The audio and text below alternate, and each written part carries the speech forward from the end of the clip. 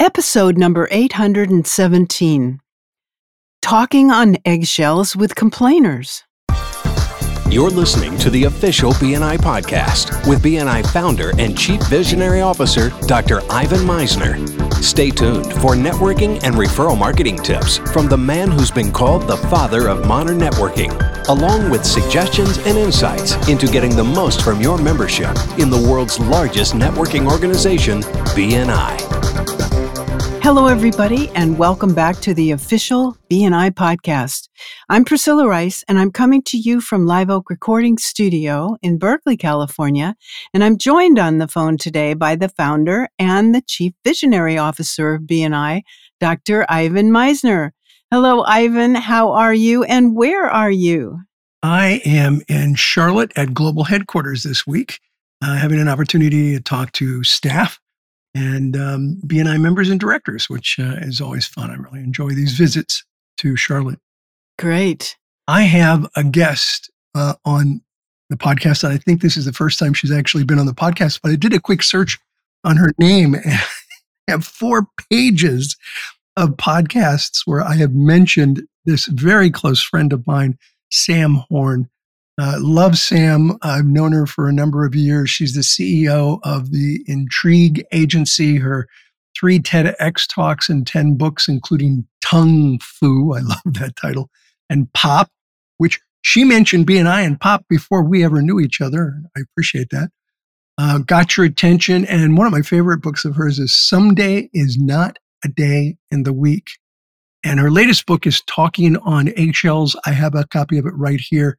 And she's been featured in the New York Times and has taught to Oracle, Intel, and Accenture. Sam Horn, welcome to the BNI podcast. Thank you, Ivan. I'm looking forward to swapping some stories and sharing some insights with your members around the world. Well, I am too. And what I think I've said this on previous podcasts, Sam and I have what we call Writing Wednesday almost every Wednesday. We get together for the morning, and the truth is it should be called Talking Wednesday because we mostly talk, but we do talk a lot about writing. And many of the blogs that I've done and podcasts are as a result of conversations that I've had with this very person. Sam Horn has given me, she's nudged me and said, "Have you written that down yet, Ivan?" I'm like, "No." And then I write it down. So I'm really, really glad to have her on the podcast. We're going to be talking about some concepts out of her book, Talking on Eggshells. What a great title that is, Sam. You know that already, I think. Thank you. It's I was doing a Tongue Fu workshop, and a gentleman worked for an attorney, and he said he's so demanding. He said, everyone, we just never know what's going to set him off. We're just all walking on eggshells all day long. I said, "Oh, you're not walking on eggshells. You're talking on eggshells." Voila. There was the title. Yeah. So, Sam, what can we say when people are complaining? And by the way, sometimes people complain as though it's an Olympic event. And I've checked, it's nowhere in the Olympics, but yet I know gold medalists at this. So what can we say when people are complaining? Well, first thing, unless people are driving, I hope they quickly grab a piece of paper and a pen and put a vertical line down the center. Because, Ivan, you know that the way my brain works, I juxtapose everything. It's the quickest way to make complex ideas crystal clear and to show the shift. So at the top of the left-hand column, put words to lose. And on the top of the right-hand column, put words to use. So let's talk about when people complain over in the left-hand column, don't explain, because explanations come across as excuses. They actually make people angrier because they feel we're not being accountable. Over in the right-hand column, put the A train. A for agree, A for apologize, A for act. Let's say a meeting starts late. Maybe there's not a quorum, maybe there's a traffic delay, maybe there's a storm or something like that. And someone says, "This meeting was supposed to start 15 minutes ago. "Oh, I know, but we've got, nope. Explanations come across as excuses. A for agree. You're right. The meeting was supposed to start 15 minutes ago. A for apologize. And I'm sorry you've ended up waiting. A for act. And we're going to jump right into the agenda. Thank you for your patience." Do you see how the A train expedites complaints? Explanations aggravate them. Yeah. Yeah, those are great suggestions. I had a boss once who had one less chair in the room than the number of people in the meeting. Wow. So if you were the last person in, you had to stand for the whole meeting. People got there early all the time. Okay, Ivan, you know what I'm going to say. Have I written that down? I think I have, actually. I'll double check. I'm pretty And sure I plus, have. Ivan, I've seen your PowerPoint slides, and when you speak, you don't just share insights, you share stories with images. So I already see a PowerPoint slide with this room, with like 6 chairs at the table and 7 people in the room or Yeah. something like that, right? I may incorporate that into a speech someday, but I'm pretty sure I've done a blog on it. He was a good boss, but that was pretty brutal when he did that. But it got people there on time. All right, second question for you. How can we keep our cool in the heat of the moment? That's a big one. For me, anyway. Well, guess what? Over on the left, put swear, right? It's like often in the heat of the moment, it's easy to react and to say what's on the tip of our tongue, which makes things worse. So over on the right, we're going to have a code word. So on the left is a curse word. On the right is a code word. And Ivan, I'm going to turn the tables because I'm going to ask you what you say in the heat of the moment because you have a wonderful story about this. Remember, instead of using a curse word, what do you say? Yeah, I literally say the words, bad word, bad word, bad word. And what I love about that phrase, first of all, I was in the middle of a medical procedure and I woke up in the middle of it, hurt like heck. And I said out loud, bad word, bad word, bad word, just like that. And the doctor laughed and he said, let's put him back under now. And what I love about using this, and you can use it from the stage, is that everybody fills in the blank, right? With whatever bad word they're thinking of, but you don't offend anybody when you use that phrase.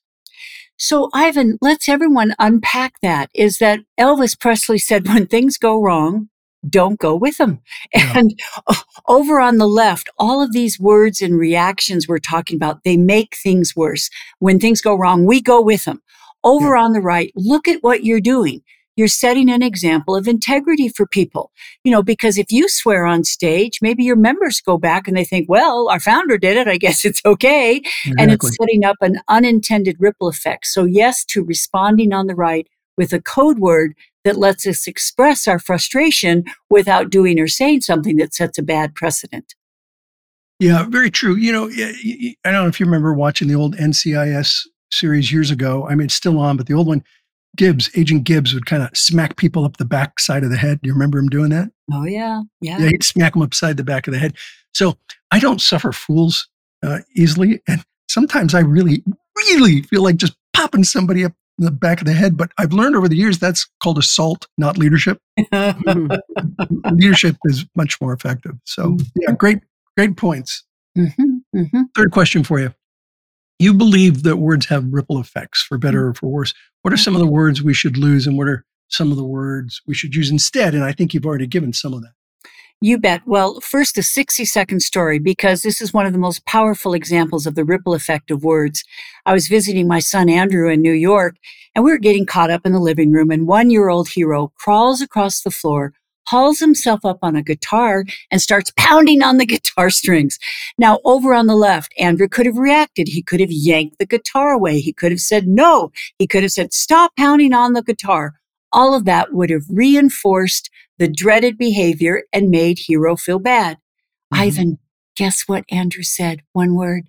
What? Gentle. Gentle. I saw Hero's face transform in front of me. He reached back to the guitar and went strum, strum, strum. And in that moment, he made music because Andrew shaped his behavior instead of shaming his behavior. So really ask for what you want, not what you don't want. That's exactly right. And over on the left, put the word stop. Because when we tell people stop being late or don't interrupt or don't get mad, once again, we're reinforcing the dreaded behavior. So over on the right, start. And now, once again, we're being a coach instead of a critic. And we're shaping their behavior instead of shaming it. And we're showing them how to do it better instead of making them feel bad. Yeah, I love that. Really, really good advice. And as you know, there's so many things when you're raising kids that you do wrong. What a great example of fantastic parenting for him to simply say gentle. Yes. Is a brilliant way of redirecting hero without being assertive about it. A gentle way of doing it. Exactly. Yeah.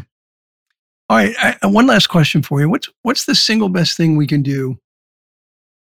And I sometimes I hate these questions. What's the single best thing? Because I always believe it's a recipe. But what's one of the best things? And a recipe is okay, that we can do to set an example of integrity and proactive grace for our employees and customers? Well, over on the left, put other people own our mood and attitude. And how often do we say that person makes me so mad, or that person makes me miserable, or that person drives me crazy? And Joyce Meyer said, life may give you a cactus. You don't have to sit on it. And when we give other people the power to push our hot buttons or make us crazy, our life will be a seesaw. It will always depend on who we're with. So over on the right, we own our mood and our attitude. And I suggest we all come up with a philosophy. And we say that in these moments is I will be the quality person I want to be no matter what. I will keep my cool no matter what. Yeah. What is something you almost say as a mantra in the moment to help you be the kind of person you want to be, even when other people aren't? What a great idea. And that sounds like a recipe to me. There's a few things there you go. there that I think are powerful. Any last thoughts before we wrap up, Sam? Yeah, it's, Supreme Court Justice Ruth Bader Ginsburg, I think we all agree the world is really getting increasingly divisive. And she was asked by a reporter, how is it you go out with Judge Scalia? I mean, you're on opposite sides of the political spectrum. Ivan, she said 6 words. You know what they were? What? We are different. We are one. And may we all remember in the moment that even if we don't like how this person is treating us, what they're doing or saying, in the long run, we are all one. Let's treat them with the compassion and the respect they deserve. True wisdom. Listen, Sam, I'm going to have you back on next week. It's rare that I have somebody 2 weeks in a row, but you have given more information in 10 or 12 minutes than many of my guests have over the years. And so I got to have you back again next week. I want to thank you so much for being here, and we'll talk again next week. Over to you, Priscilla.